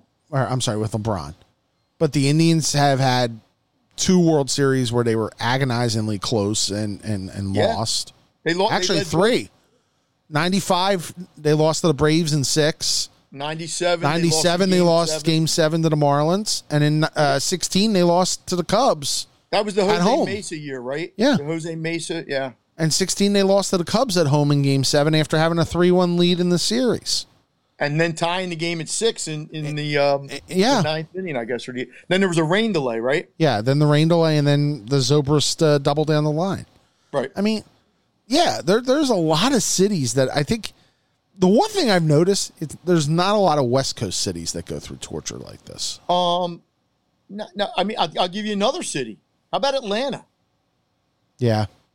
What the hell? I mean, the Braves won in 95, and they won like 35 division titles and won one World Series. And then the Falcons meltdown in the Super Bowl. Falcons, yeah, I mean, I think it's different when you're a 4-for-4 city. Like when you're Chicago, a Philly, and New York's different because New York has at least 2 teams in every sport. So there's a little bit of a difference there. But you could say like a Jets fan. Yeah. I mean, the greatest moment in my life, Joe Namath winning the Super Bowl, and that's been 50 years. But yeah, Philadelphia's not. We have our share of misery. You were talking Atlanta, by the way. Think about it. Atlanta had a top 30 NBA player, I would say, in Dominique Wilkins. Never got to a final. Never got close to a final, I don't think. Did they get? Well, yeah. The Celtics were always in their way. That was the problem. Celtics and the Pistons and the Bulls. Yeah. I mean, it was like the Bucks teams back in the late 70s, early 80s. They had to deal with the Celtics and the Sixers. Those Bucks teams were some fantastic teams, and you never even heard of them because nobody remembers those teams. But they were really good. They had Moncrief and guys like that. David Myers, I think, was on those teams. They were very good. Yeah, they won what? 74. They won a title. 71. Kareem and Oscar. It was Oscar's only title. God. And then they traded, Kareem like around 75, I think. Something like that, 75, 76. But yeah, when it's Milwaukee, you don't think of it because it's Milwaukee. No. Buffalo. And that's the point when I was saying with the Maple Leafs. Like the Maple Leafs, that is Canada's team.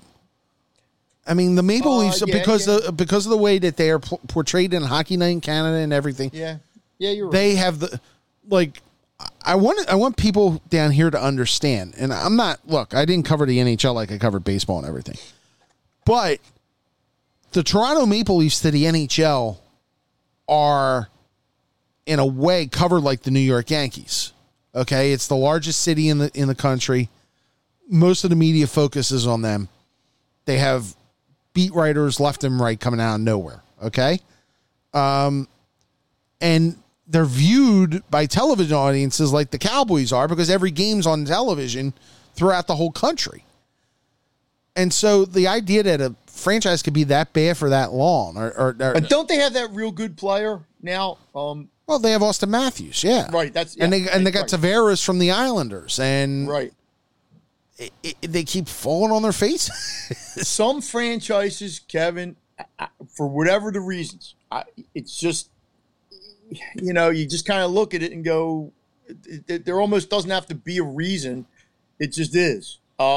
It's funny. Like you think of the Dolphins. I mean, the Dolphins had the greatest season in NFL history. And for the last 20 years, they've been irrelevant. 20? The last 20. Yeah. Even when since Marino left. Right. But even when Marino was there, they got to the Super Bowl in his second year, got crushed they never got back. And that was 85? 84. Okay. It was 84, 85 was the Bears year. They didn't play the Bears. They played the Niners in the Super Bowl, so it would have been 84, I believe. It was like 34-13 was the final, something like that. But think about it. Dan Marino, I don't care what you think about how you measure quarterbacks. Dan Marino is one of the best quarterbacks that ever played. You might not think he was as good as Elway or Brady or Manning or any other names you would throw into the mix. Dan Marino could freaking play quarterback like anybody. And he had Don Shula, one of the greatest coaches in NFL history, and they couldn't do you want a little secret? Do you want a little secret? I think Don Shula is one of the most overrated coaches ever. That could be true, but he won. Oh, he won a ton because he was there forever, and those teams he had early in his career were incredible.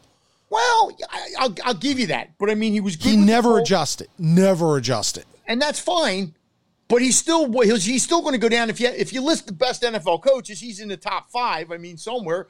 And they could never get back to a Super Bowl. And at that point in time, for much of their time, the AFC wasn't even that good. NFC was dominating the Super Bowl. The NFC was hold on. You're still putting Shula top 5?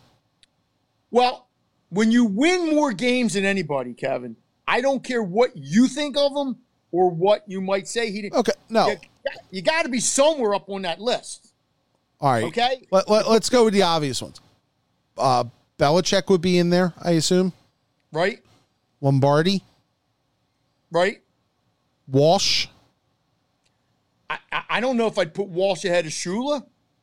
You got Kevin Shula, coach. Walsh won. I don't know what Walsh won.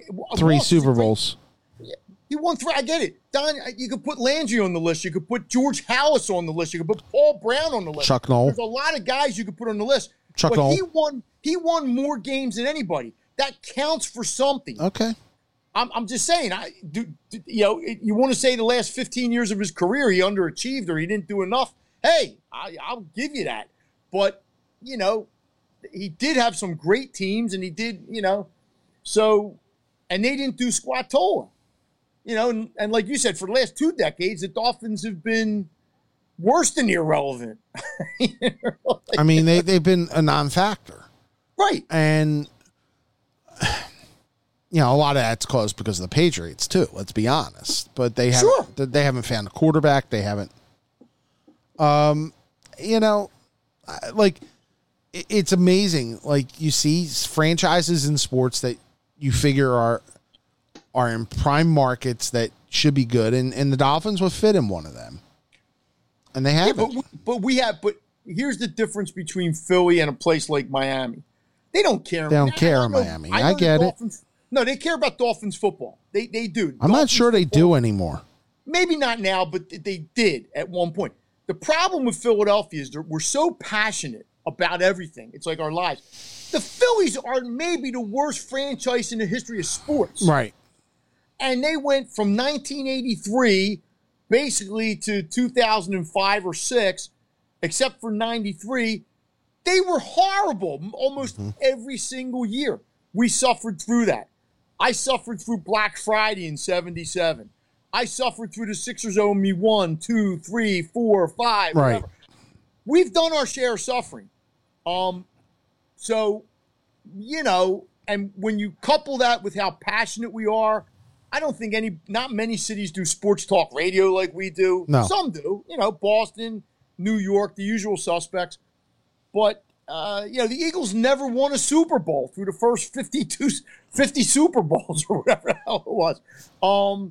So, yeah, I understand where Philadelphia fans are coming from, but there are other cities out there that to close this out, I'm going to bring up what happened last night. Obviously, if you've watched the Phillies game, you saw that Aaron Boone got upset in the 4th inning.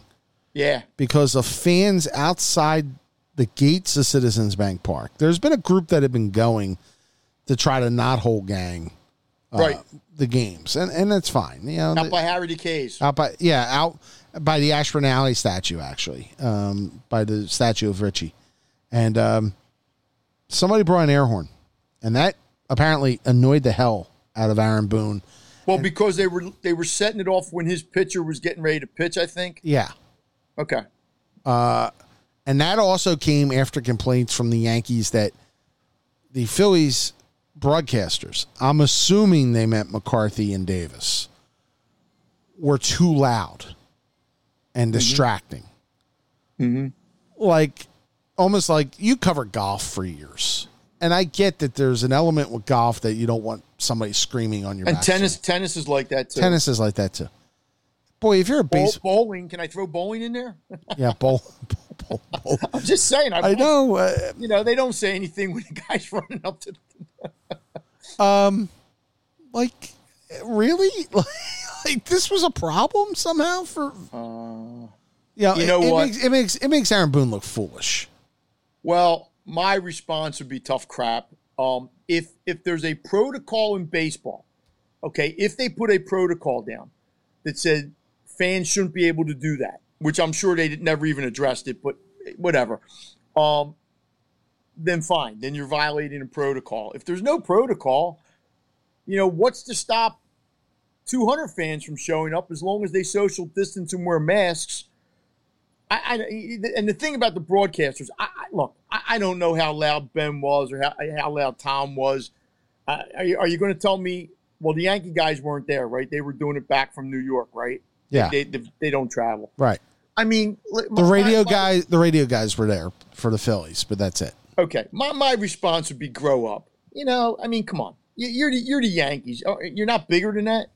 I mean, like, if one of the Phillies was yelling from the dugout like we used to do in Little League, Right. you know, okay, maybe you say something to the Phillies, yo, guys, you know, come on, we're adults here. I mean, really. But I think, look, I could be totally wrong, too. I think there's a lot of pressure on Aaron Boone. I think there is, yeah. They're supposed to win. Either them or the Dodgers, you know, are probably supposed to win.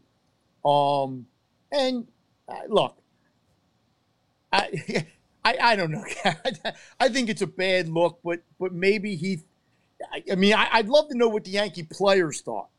You know, like if Aaron Judge said, yeah, that was really distracting in Bush League, or I could hear Tom McCarthy yelling. It seemed like it was coming just from him. It makes you look small, I think. Especially in a place which has, when we're in normal settings, some of the most vulgar fans going. Like, you know, if you're gonna start cracking down on stuff, be careful what you wish for. Just be careful. Yeah. I mean, well, like I said, I wish I had a better answer. I don't. It will be fascinating to see if the Phillies throw security out there and try to dissuade people from coming to the game of the night. See, I think that's a bad thing. I do too. If you have 10 fans, you have people who are caring about your product right now. God bless them. There's 10. I've seen the pictures of the people. They look like they're nice people. They're having observing fun. all the safety. They're observing all the safety protocols from what I can see. They look like they're having fun. You know, in a time where a lot of us are striving to figure out ways to have fun and be distracted, and you're going to like rail against. Now, look, I understand maybe from the standpoint of when the visiting pitchers, you know, maybe that's not when you want to throw the air horn, okay, or when the guys at bat. You know, but if a Philly hits a home run or hits a double in a run, I think you should be allowed to blow your air horn. Yeah, I agree. I don't know. I mean, so what? So somebody's going to go up to Tom McCarthy and Ben and drop a window in front of them. Guys, keep it down. I mean, really? I mean, look, I understand. If I was in the broadcast booth talking to you, they could probably hear me because I got a big mouth. But I mean, you are a pretty far distance away, right? Yeah. The dugout to the. It's about 3 stories. Yes. I find that a little hard to believe. And when would they have been hearing the voices? Like, Ben's not going to say anything while the play's going on. He's going to comment on the play after the play happens. Yeah. So what? You know, I mean, Bryce. So Realmuto hits a 3-run homer, and Ben's going nuts or something, or Tom's going nuts, and that irritates the Yankee manager. It's really no clue. Come on.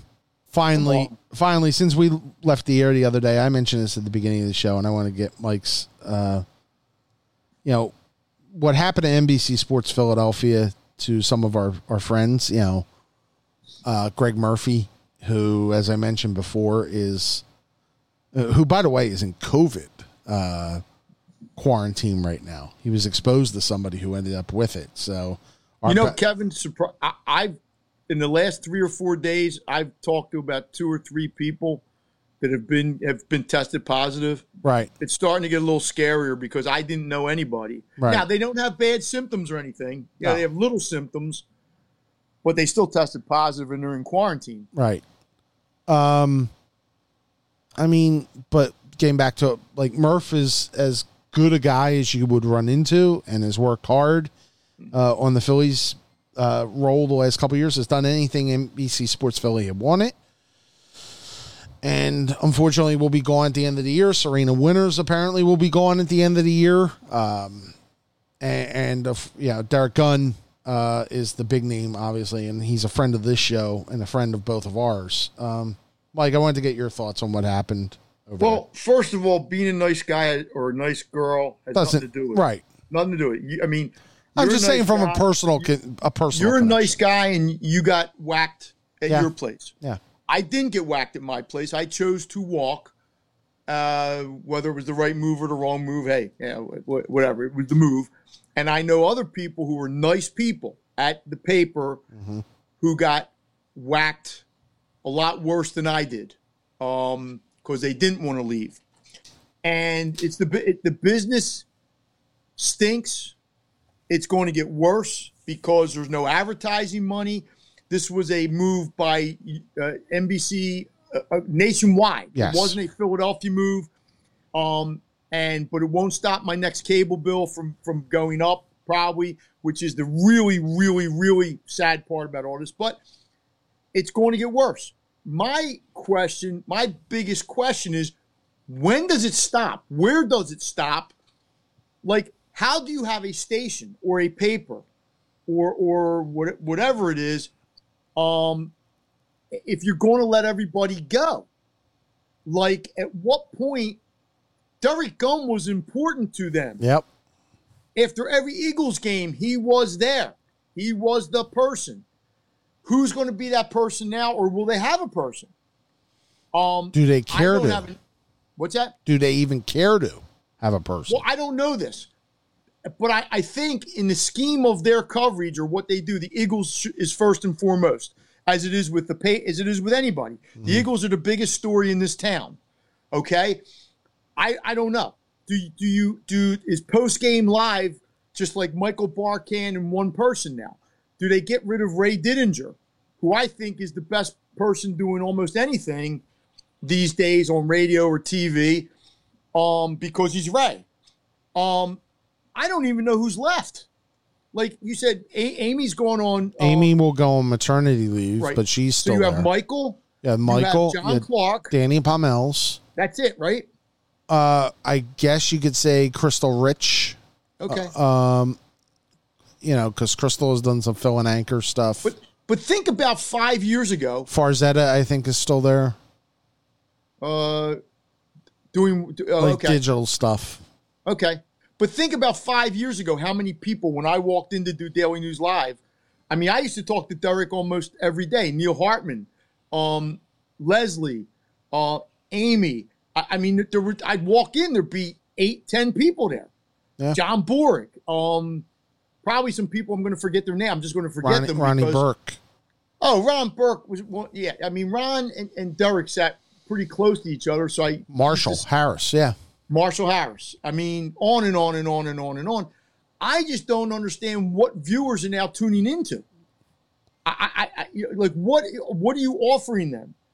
And I used to say the same thing in the paper. I think the paper has survived better only in that you can still get Mike Sealski and you can get Marcus Hayes and you can get Mike Jensen and Joe Giuliano and you can still get a lot of those. What is them? And I'm not trying to knock this. I don't mean this. This is the state of the world. But why am I tuning into, and I'll call it Comcast because I still do. What am I tuning in? Games? There's games. Well, there's post-game and pre-game, right? Right. They still do that show, like their Sports Center show, right? No, they don't. That's done? They do like a 10-minute update thing in the morning, yeah. Okay. That they repeat for 5 hours. So then what are you turning into? You're not. Basically turning into games, which is fine. You have the Missanelli show from 2 to 6. That's all well and good. And that's well and good. But look, we had Mike on a couple weeks ago. Mike didn't sound like he was doing that long term. I mean, Mike's at a point in his life. Mike is likely to be retiring sooner rather than later. Then what? Then you got another 4 hours, and there'll be infomercials. That's what will fill it. I remember Kevin, and I don't know, maybe I'm overstating this, but like let's say 15 years ago, when Comcast was such a big deal that not that I tuned in 24/7, and I was part of it because I was doing Daily News Live once a week or whatever. But there was things on there. They would do shows. They would do, when NCAA tournament came around, me and Girardi and Neil Hartman would do a show. Yeah. Things like that. Some of the stuff that Brad Now did, like on they showed the other night the retrospective on the Spectrum, building memory, which was awesome. And now I just don't know where fans turn to. I don't know. Is it Sixers Outsiders? Is it Eagles Outsiders? But Kevin, this is the world we live in, and it's going to get worse. It's going to get, it's going to get worse at the papers. It's going to get worse at in almost anything that we're watching. And good people now are, you can't get two better people than Greg Murphy and Derek Gum. No. And they weren't the only ones. Like Maureen Quilter. Maureen Quilter is awesome. 23 years. She had been there since the outset. She was the communications person. Right. And I don't know everything Maureen did, but, we would deal with her sometimes when we were, gone. Just gone. And you wonder sometimes how they even... Maureen would appreciate me calling her Villanova superfan, Maureen Quilter. She's allowed. And Sean Kane is a Villanova super, who's Amy's husband. Right. It's just...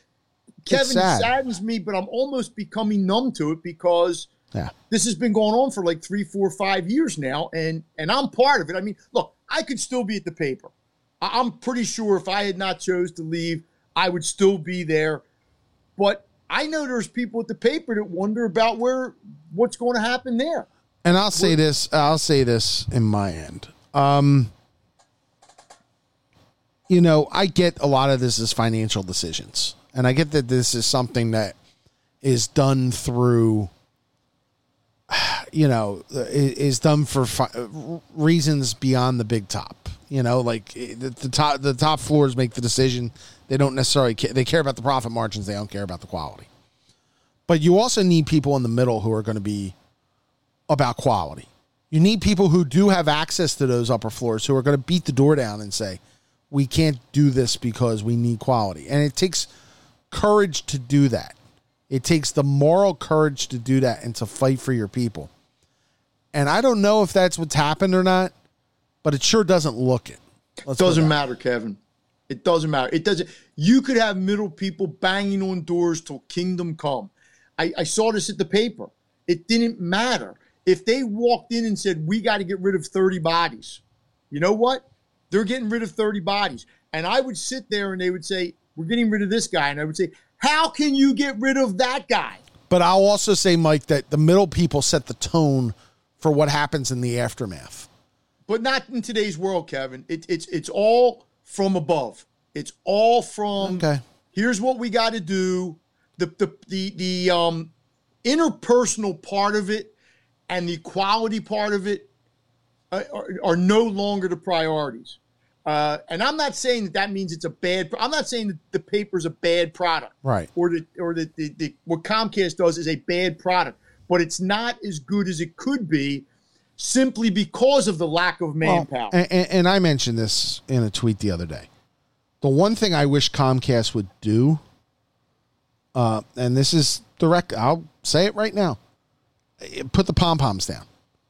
And I think there is too much pom-pom waving. And I get that they have some business relationship with their teams and everything. But if you want to restore some of what has gone on, you have to, in this town, you have to call it like you see it. And that ain't going to happen either. I know. It ain't going to happen. It's past that. And especially when don't the Sixers have part of Comcast? No, the Phillies do. The Phillies do. Okay. So that's never going to happen. And I don't mean that to say that Ben or Fran or Tom won't be critical if somebody needs to be. Or Jimmy Salisbury, obviously. Right. But they're going to have their pom-poms on. But Ben's going to root for a grand slam. Right. The bases are loaded and the Phillies are down too. But I don't need, like, if you look on their app, I don't need, if Gritty takes a dump, I don't need a Gritty update. Yeah. Well, this is why I don't like Gritty, but because Gritty has become the stories sometimes. Now, when the Flyers are real good like this, you don't care about Gritty. Gritty's out there somewhere. But things like that, and it's going to get worse, Kevin. I'm telling you. I know it's going to get worse. And that's why people like you and I, while we tune in, and I like Tom McCarthy and I like Ben, but it's just not the same. And I'm not saying that Richie Ashburn and Harry Kalas and those guys weren't. I don't expect my play-by-play men to be anything but cheerleaders. They're invested. They're in with the team every day. It used to be that they were team employees. Okay? Right. I'm saying the people behind the scenes. And look, I excuse Jim Salisbury. Jim is as good a reporter as there is. And Jim doesn't play pom-poms. But there are others there who have. Yeah, but Jim's got a newspaper background. That's Right. probably why. And like, I think again, the middle managers have to stand up for a way. Somebody has to look and go, you know what? We're not doing Gritty Story today. We're not. No, I don't think. But I think they don't see it that way, Kevin. Oh, and I get for it. all we know, the Gritty Stories might get a lot of readers. I have no idea what a Gritty Story gets. I mean, I ain't reading it. No. But I mean, I guarantee if the paper did a story, if I'm going online and I'm looking at Inquirer Online, Right. and I'm flipping down, there's a story about Gritty, I might read it just to see, what it is they're saying. Okay, Gritty did this or Gritty did that. Or look I what don't Joel did on Instagram. I mean, come on. But that's the I world we get it. live in. I know. That's why there's a Sixers Outsiders. That's why Ray Didinger's a dinosaur. Yeah. Because Ray Didinger is Ray Didinger. When you turn in on that post-game show and you hear those guys being talking about the Eagles as if they're on the Eagles. Right. I mean, and I know Tom McCarthy. I don't think Tom McCarthy sits there 24/7 cheering for. I don't think. But there are times that I'm just like, guys, I know you're paid, but don't root for the 3-run homer. I don't need that. I don't need Ben to tell me this would be a great time for a gap double. I know that. Just be an announcer. And then if they do something good and you want to cheerlead a little, that's fine. As long as you also are critical when you need to be critical. And I think they are. Yeah, I do too. I think that, they say things if somebody makes a bad play or a bad pitch or whatever. But I hate when I'm watching a game and it's a close pitch on the outside corner and the Philly pitcher doesn't get it. And somebody's like, oh, my God. Yeah. Really? Every time a Philly doesn't get a call, I got to hear about how the Philly didn't get a call? Yeah. I mean, come on. But that's where we are. Yep. And I think the viewers watching, not you and me, No. you and I think some of them enjoy that because they're homers. Yeah. I agree. And they want to hear that. And I think we get that but I guarantee you, if I listen to the Toronto Maple Leafs guys, they'd be homers too, Yeah. I'm sure, for the Maple Leafs. But I'm not even saying that. I'm saying it's more just the state. It's not the play-by-play. It's not even the game broadcast. It's the other stuff around it. But that permeates. If the guys who are out in front of you that you're seeing are going to be sort of that way a little, or you think they're that way a little, why would you think the people behind them are going to be any different? Yeah, that's fair. All right, Mr. All right. Your problem and my problem is I grew up in an era, you grew up in an era, Yeah. and part of our era is intersected, and we want it to be, it's like when I criticize the president or something, I'll say, he wants it to be the way it was in the 60s. I thought I would get through a whole show without you criticizing the president. No, But go ahead. I'm trying to make an analogy. I know. We sit here and go, I wish it was the way it was in the 80s or the 70s or the 90s. Yeah. And it's not. And it won't be. And that doesn't mean it's bad. No. It just means it's different and we're older and, life goes on. Next week, Matt Breen on Tuesday. And we'll look and see. We're hoping to get Keith Montpay here at some point from his condo in Orlando, Mike. He's not in the bubble? He is in the quasi bubble. One he can go in and out of, but not have access to players. So he can go out and go to a Wawa? Yeah, he actually rented like a condo for 2 months. And it was more affordable. Wow. And he has his own kitchen and all that. Yeah. He could go into Disney World if he wanted. Yeah, but judging by listening to Keith's podcast, he's not going to Disney. Oh, I don't blame him for not going. But he's not, he can't get I guess he's got to provide his own food. He's not in a place where he goes to a cafeteria. No, he goes to a supermarket, he buys his food and he eats it at the apartment. So Keith's one of the good ones. I like Keith.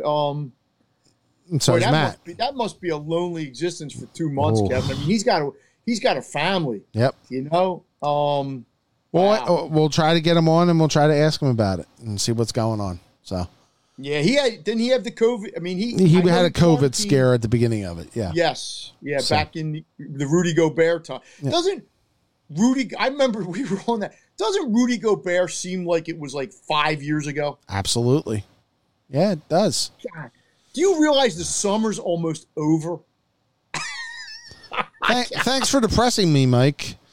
I'm going to give you a hint now because you're 15 years younger than me or 20 years younger, whatever you are. Yeah. The older you get, the quick. clock moves it's like a running clock. I understand that. You can't call timeouts. You can't. Yeah. And all of a sudden you wake up and you go, what happened to that year? Yeah. Oh. And Except this one has moved so slow. I get you, but it's moved slow, but it's moved fast. Yeah. It's weird that way that we're waking up. It's almost 5 months since Rudy. Mm-hmm. Boy, I mean that, and now I got something to get excited about, man. I got the Flyers. Yeah, exactly. So when we get back to you on Tuesday, Flyers will be starting the playoffs. Sixers will be on the verge of the playoffs, and the Phillies will be. When did the playoffs start, Kevin? For the Flyers, they got to wait until next Wednesday. I think next Wednesday or Thursday. So. And we won't know who they play until all these series are done. Yeah, but and it's reseeded. So basically, if you're the 1, you'll play the lowest seeded remaining team, and if you're the 2, you play the second lowest. Do you think they're going to beat Tampa? I don't know. Let me put it this way: I'd much rather face Montreal. If Montreal is going to be we'll find that out tonight. That's game 4 tonight. So because I know people in Philadelphia, they'll make this game tomorrow, out to be like Armageddon. And look, if they win, it's great.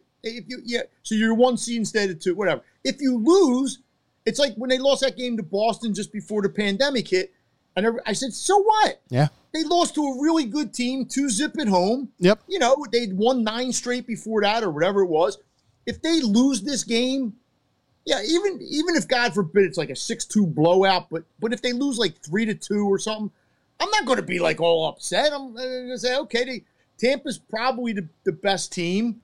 Well, Boston was the best team, but I think you're right. I think the pandemic probably hurt Boston. Yeah. But yeah, I mean, where they're at, if they had been the 4th seed, I'd be happy. By the way, Stamkos will not play against the Flyers on Saturday. Why? Sam just tweeted it out. Okay. Hey, when was the last time the Flyers were the 1 seed? 97? No, they've been the 1 seed since then. Really? Yeah. You sure? I'm not total. I think 90. It would have to be the early 2000s. Yeah. But I'm not. Maybe they were. Maybe one of those years when they lost to the Devils, the Scott Stevens year. Yep. Okay. Yeah, maybe. So but that's a long time, man. It is. All right, Mike. Have a good weekend. Have a good weekend. Our thanks to Al Morgani for joining us. Our thanks for you for joining us. Have a good weekend, everybody. This has been Work on the Beat. Well, you went uptown riding in your limousine with your fine Paul